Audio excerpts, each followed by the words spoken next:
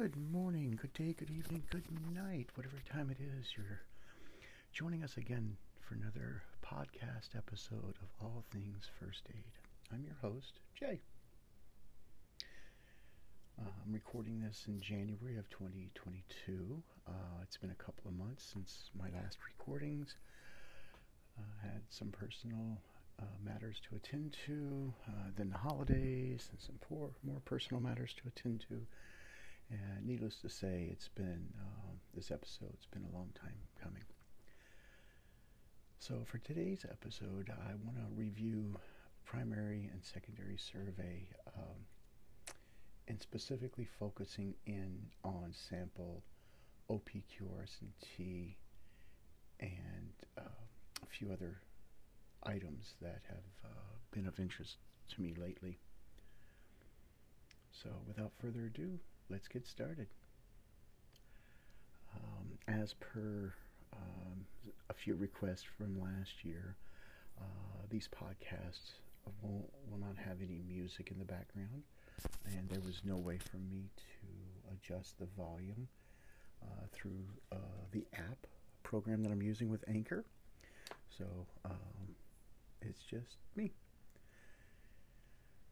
All right, so to begin, at the beginning, just as a refresher review, for those who are new to the channel, to the podcast, I thank you. For those who have been listening and from day one or day two, I appreciate your continued support. This podcast is a labor of love. It's a passion of mine. I do not make any money off this podcast. It's a hobby, so to speak.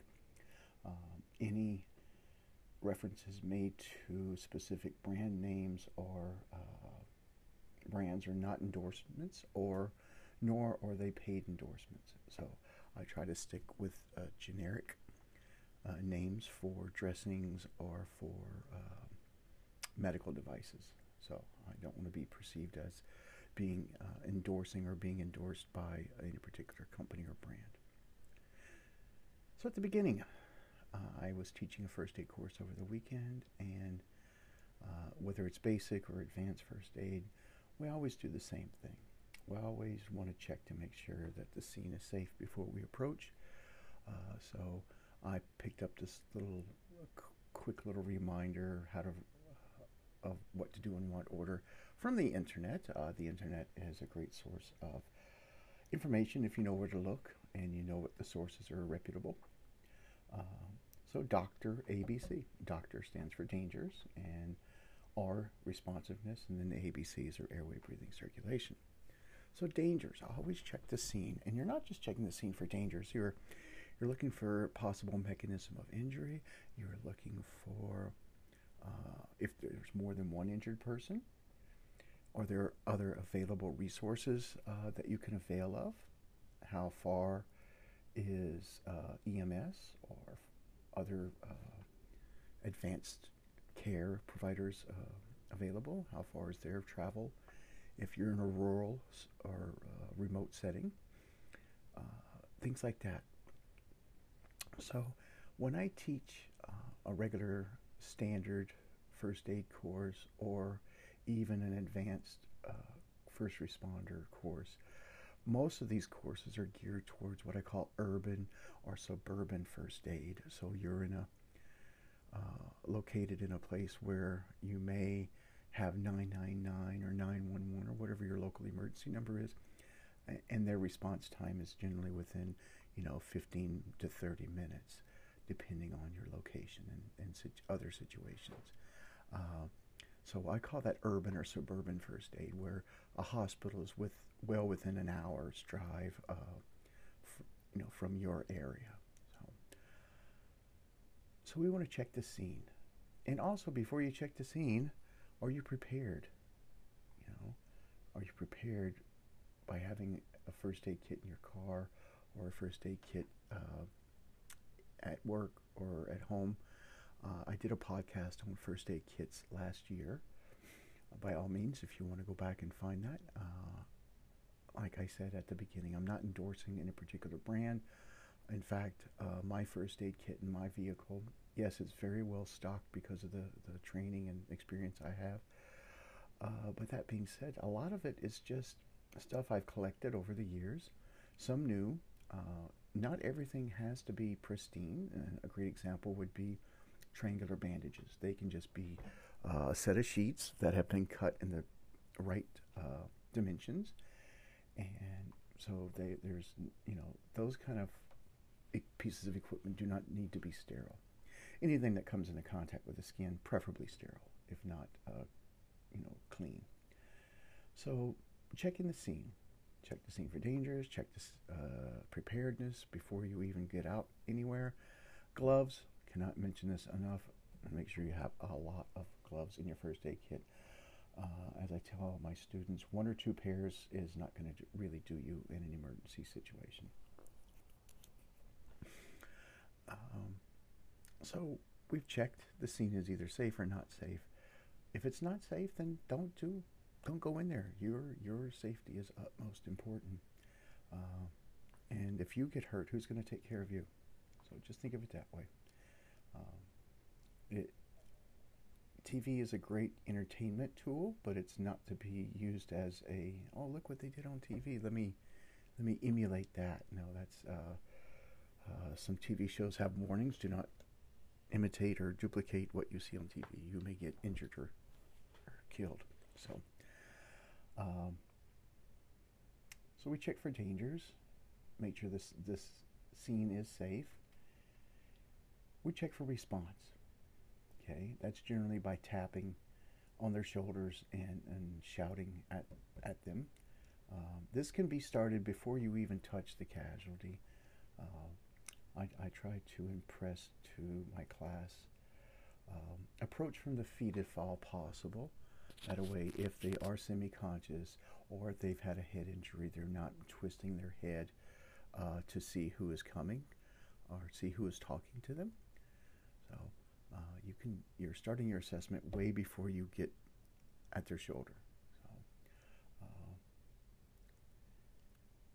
So we check for response, and when we're checking for response, we are looking for 4 basic types of response. You have alert, so they're responsive. They look at you, they appropriate questions, appropriate answers, or they respond with verbal, so you call out their name, and then they look at you and maybe have a verbal response to you.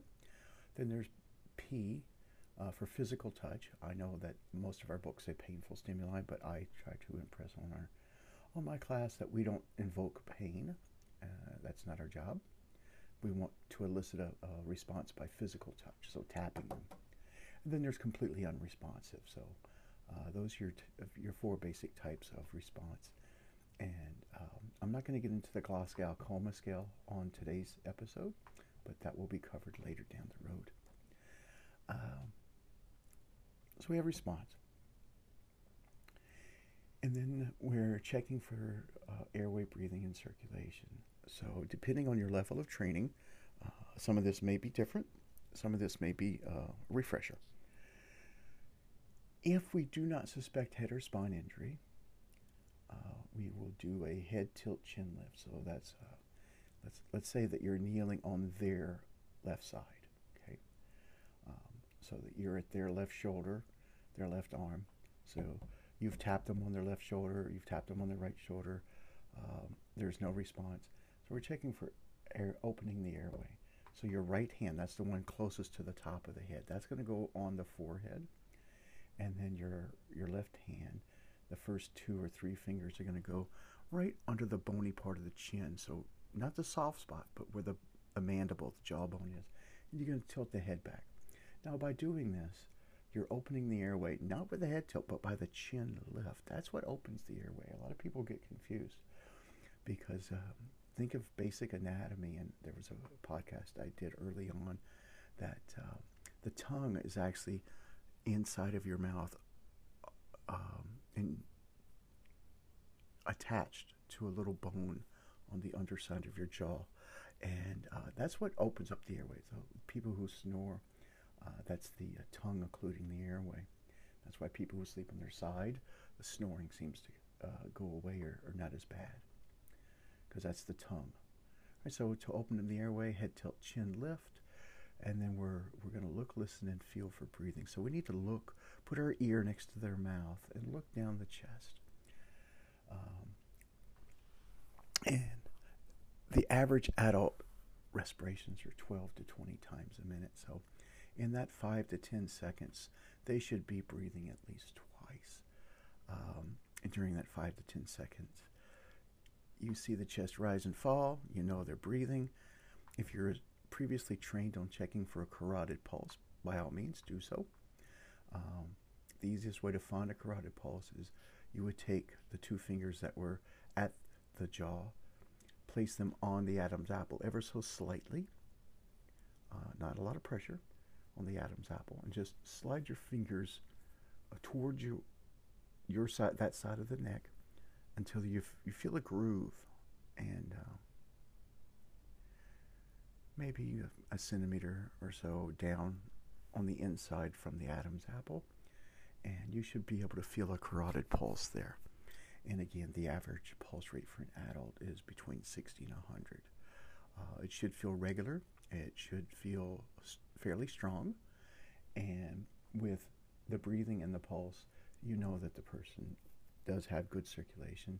And also with the ABCs, we're checking for any life-threatening bleeding. So that would be done by a rapid body survey. Some programs teach hands-on rapid body survey. Some programs teach visual only. A hands-on rapid body survey is just starting at the head, no more than 10 to 20 seconds to do a quick rapid body survey. And all that is checking for any signs of life-threatening bleeding. Okay. Visually, you're going up and down the body with your eyes. You're looking for the same thing. You're looking for the pools of blood. And if seen, you would treat as seen then. So on to the secondary. You cannot do a secondary survey till the primary survey has been completed and that there is good airway management and good circulation. Okay? No point in putting on the prettiest bandage for a broken arm if they're dead. So if they're not breathing and don't have a pulse, you can't worry about the broken arm. Okay? So we have a good primary survey. We can go on to the secondary. Now, the secondary is broken into three parts, whether you're basic or advanced trained. And the first part is a history. Okay? And I like to think of it as personal space, a customization, because a lot of people who maybe are injured or not feeling well, if you start encroaching in on their personal space right away, they're not going to appreciate that. Okay? So we're going to start off from a comfortable distance, asking them some questions. Okay? And then as we gain a little bit of rapport and a little bit of trust and respect, then we can get a little physically closer to them so we can do a hands-on check if need be. All right, so the history, SAMPLE. SAMPLE is one of my favorite acronyms in first aid, whether it's basic or advanced first aid. It's one of my favorite acronyms. If you've never heard this before, I would encourage you to take a notes if you wish. If you have your first aid book handy, no matter who wrote the book, no matter where you took your course from, if SAMPLE is not in your first aid book, then it really should be. So, S, signs and symptoms. Basically what happened. A sign is what you see. I see that you are bleeding. That's a sign. A symptom is you tell me you have a headache. Okay? A, allergies. And depending on the person's cognitive abilities, you may or may not be able to ascertain this information. That's why when we do a hands-on secondary survey, we look for medical alert bracelets or medical alert tattoos. So allergies. M, medications. This is very important, especially if you have someone who is actively bleeding at the scene. So medications. Are you on any medications that I need to be aware of?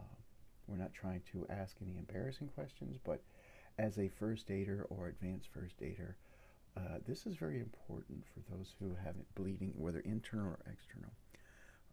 Are you on any kind of blood thinner? If you're on a blood thinner, for whatever reason, the minor bleeding can go longer than normal because the person's on a blood thinner. Uh, there are different brand names of blood thinners out there. So here in North America, you would hear the medications of Coumadin or warfarin. Those are very common. Xarelto, things like that. Most commonly, blood thinners are given for cardiac reasons, so like for atrial fibrillation, but they can be given for other reasons as well. And so this is very important when you get to the medications. Are you on any medication that could slow down your clotting factor, or I see you're bleeding? Are you on any medications that I need to be aware of, for treating this wound?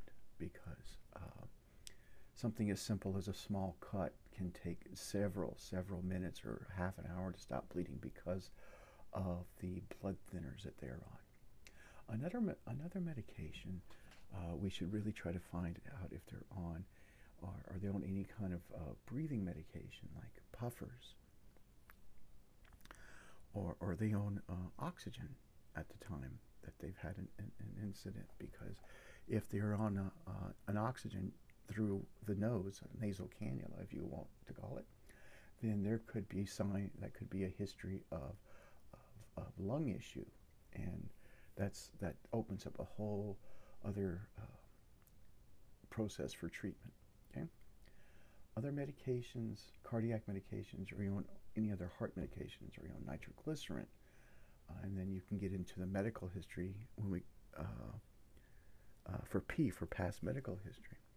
So other medications we want to be aware of would be nitroglycerin. Are they on any kind of erectile dysfunction medication? So here in North America, the brand names are Cialis or Viagra, whatever the brand names that you're accustomed to hearing in your country that you're listening to. Again, those medications are important to be aware of, because if the person is also prescribed nitroglycerin, those are very serious contraindications if given within certain time frames. Okay. Other medications I can think of here that could cause interactions at a first aid, pre-hospital care setting, anything to do with antipsychotic medications or antidepressant medications that the person is either starting or is weaning off of. If there's any kind of weaning off of steroids, or if the person's on cancer medications, those are very important things to know. You don't need to know specifically the name, but just know that the person that you're treating is on either a steroid or a cancer treatment medication. Could be a oral chemo, could be regular chemo through a bloodline. So there's some medications just to keep aware of. So P, past medical history, and this really ties into your medications. Try to find out as much past medical history as you're able to that is relevant to what you're dealing with. And like I tell a lot of, especially nursing students and paramedic students who are taking first aid for the first time,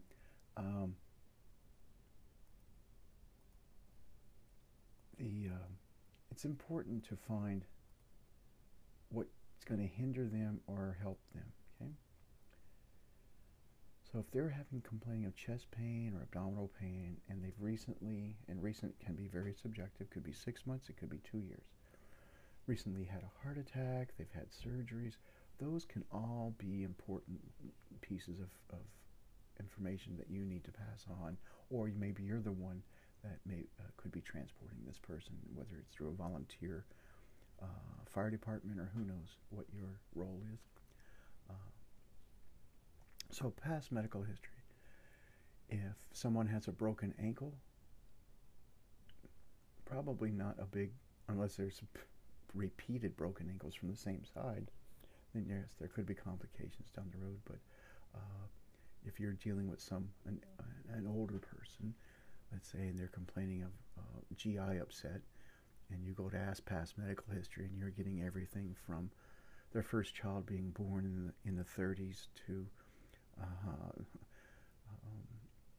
their hysterectomy in 1956 is probably not that important, but we want to try to find out, have you had whatever you've had recently, okay? And that's the difference between hearing all the past medical history, which first-year nursing students are subject to, versus what we need to know pre-hospital-wise. If you're having chest pains, have you had any kind of heart conditions recently, okay? And that recently, you may have to probe them for those questions. So as past medical history, last intake and output, or last meal, depending on what books you read. Intake and output is very important because whatever we put in our bodies, we digest, our bodies use it. If our bodies don't need it anymore, it's excreted through the urine or through our feces. So if someone has not been eating or drinking as normal, then their output's going to be less than normal.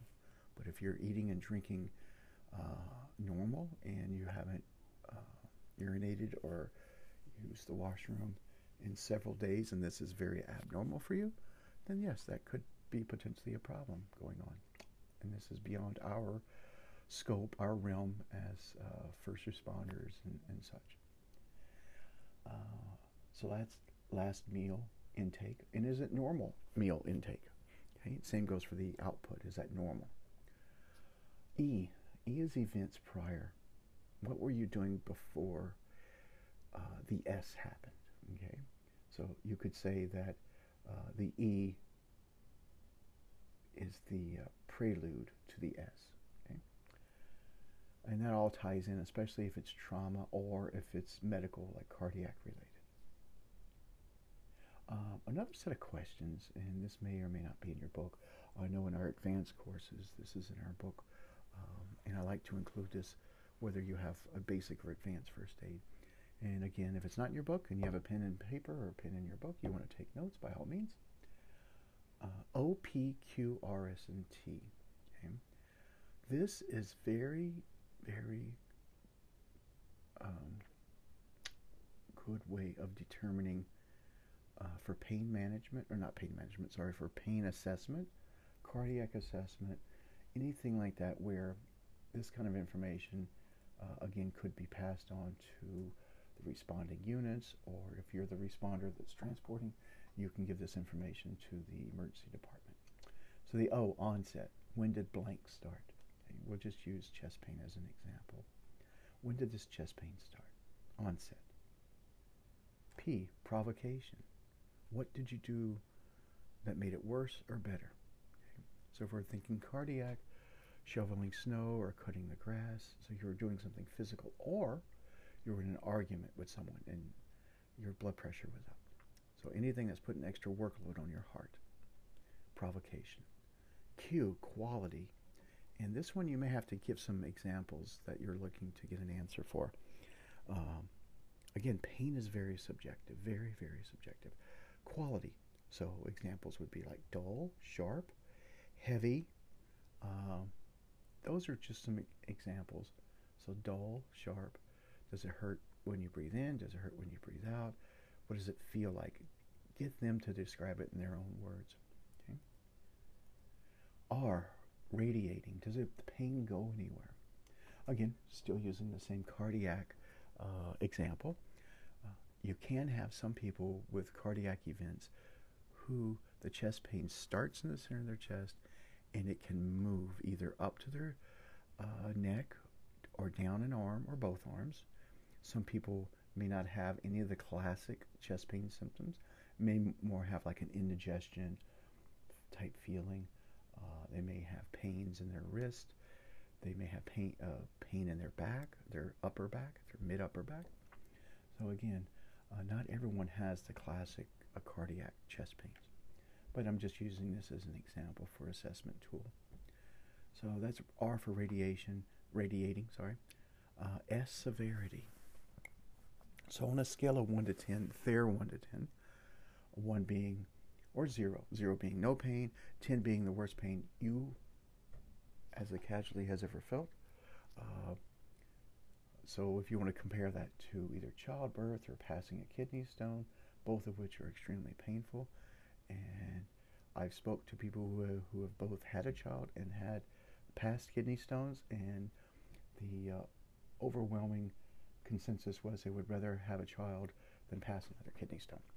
So pain of passing a kidney stone is apparently right up there. So that's severity, and it's their severity. And T is time. Is this a constant pain? Does it come and go? Can you time it? You know, like for childbirth, we're timing labor at intervals of, you know, when the active labor starts and when the active labor stops. You know, is it a timed pain that only happens at a certain, like breathing in or breathing out? Okay, so that's just some helpful hints on verbal assessment with your casualty or with the caregiver if the casualty is unresponsive. But breathing, that's the key there, but breathing in has a pulse. Okay? Now that's your, like I said at the beginning of the secondary, so you're kind of at a safe spot. You're not really close to your casualty unless you have to be for whatever reason. You're giving them their personal space. And again, remember, everyone's different in this world, and so everyone's personal space is a little bit different. Here in North America, we, and specifically Canada, we're about 3 feet or a meter. That's our safe spot. Okay? That's generally how we like to roll. Vital signs. Now, this can be very subjective depending on your training. So if you have training in advanced vital signs, then by all means, like blood pressures and things like that. Okay. So vital signs, respirations, and again we're kind of going back to the respirations, but now we're going to slow down. We're going to count the respirations if you're trained to, and you would need a watch or some kind of timekeeping device, whether it's a smartphone or a watch. And we're looking for a couple of things here without getting too deep. We don't have training in the stethoscopes yet, so we're just going to go with what we can see and what we can hear without a stethoscope. As this podcast progresses and I do some more intermediate podcast, I may go into the basics of lung sounds, but we'll see where this takes us. So you're watching your casualty's chest or abdomen rise and fall. That is one respiration. Okay? Once you've determined, you can see the person breathing, and they're breathing fairly normal, meaning it's a regular respiration. So for every breath in and out, there's not a big pause in between, nor is it stacked on top of each other. You're going to have your timekeeping device. Now, if you're learning this for the first time, I am going to suggest either count for a full minute or count for 30 seconds and multiply that number times 2. I do not recommend, especially first responders and EMRs, where they're new or they're freshly trained, to use anything less than 30 seconds, just because skills are still fresh. You're still trying to hone your skills, and we'll keep it very simple that way. Okay? So that's your respirations. Are there any audible sounds like wheezing? Okay? Is the person complaining of pain when they're breathing in and out? Pain should be effortless and not noisy at all. Okay? Skin color, temperature, and pulse. We don't have any toys with us. We don't have a blood pressure cuff. We don't have an SpO2 meter. You're using your brain, your eyes, and your training. Okay? Skin color, temperature, pulse. Skin color and temperature. We're assessing for circulation. We're assessing for if there's trauma on one body part, like an arm or a leg. We're assessing the good side versus the injured side. Now, if they're both injured, well, we're doing the best we can at the moment.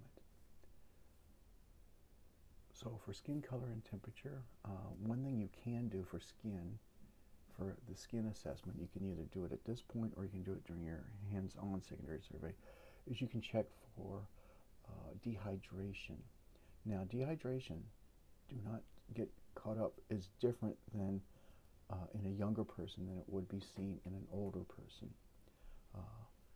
because the collagen, the elasticity of the skin in an older person is not there as it would be in a younger person. So, and not to mention the fact that an older person can dehydrate a lot faster than a younger person. Okay? So when I say old versus young, we're going to say, maybe 16 to mid 50s or early 60s would be your average adult for either collagen or replenishment and whatnot. When you get over 60 or 65, the collagen just doesn't replace. And if you have any training at all in dehydration assessment, and you know what a skin turker is, that's just taking a piece of skin on the back of the hand, pinching it, not pinching it hard, pulling it up, and then releasing it. Okay? That should bounce right back to its normal shape. If it stays in that weird tint position, then that could be a sign of dehydration. That's generally not an early sign. That could be a moderate sign of dehydration. So that's some of your skin. Color is the person, if they're Caucasian,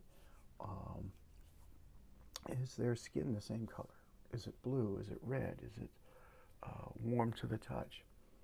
Those who have darker skin, if there is lack of oxygen, they might not turn that blue cyanotic color in their fingernail beds or their lips or their ears, as we would see in most of our Caucasian people.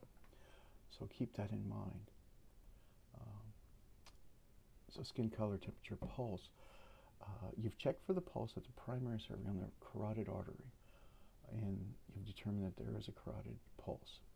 It is present. If the person is conscious, please do not, they're not going to appreciate having their neck assessed again. If they're unconscious, that's different. So a conscious person, we would check for the radial pulse. And the radial pulse, for those who do not know, is the pulse that goes, if you have your arm face up on a table, that would be your thumb side. So taking your first two fingers, placing it just where the wrist and the lower part of the hand meets, and just don't press hard, just light enough that you can feel the pulse. Okay. Once you feel that pulse, you can feel the beat. Should be regular, and it should be fairly easy to feel. So we're not going to get into any kind of weird complications other than regular versus irregular. So here's where you would take your watch or some kind of a timekeeping device. You would count for 60 seconds if it's irregular. If you feel that there's a pulse, but it's there 1 minute and the next second it's gone, but then it comes back, and you can't keep track of it because it's not a regular pulse.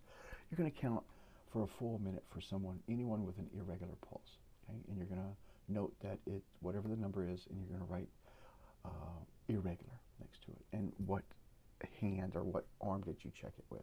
Okay. If the pulse is regular, you can go 30 seconds and multiply that times 2.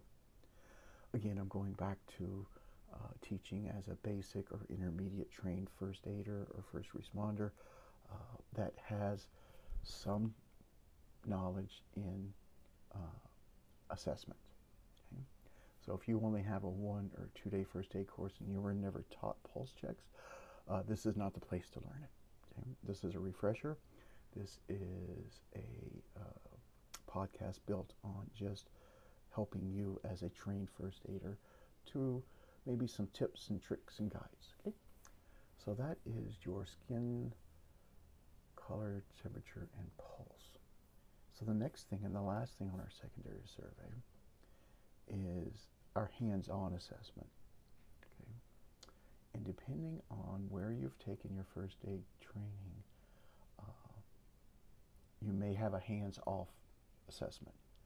I've seen this done for specifically for a conscious person who's able to tell you that they only have one medical or one injury. Okay, then And this person would just be a hands-off, localized assessment. Okay.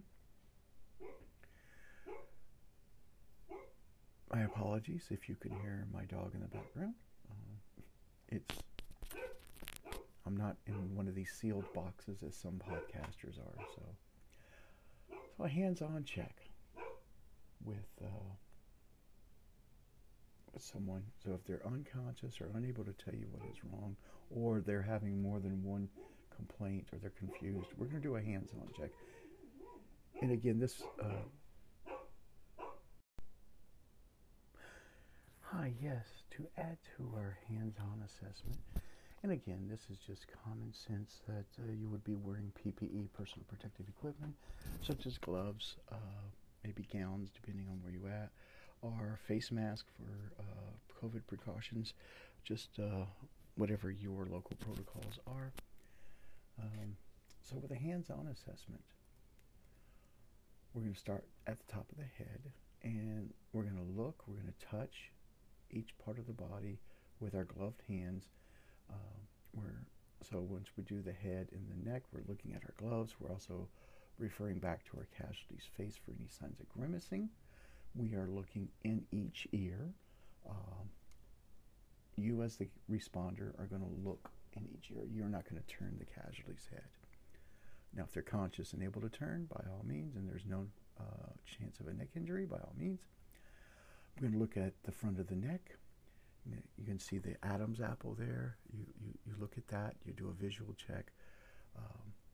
It doesn't look to be out of place. You don't see any signs of a stoma. That's a hole. That would have already been noticed right away on your primary assessment. You don't see any medical alert necklace.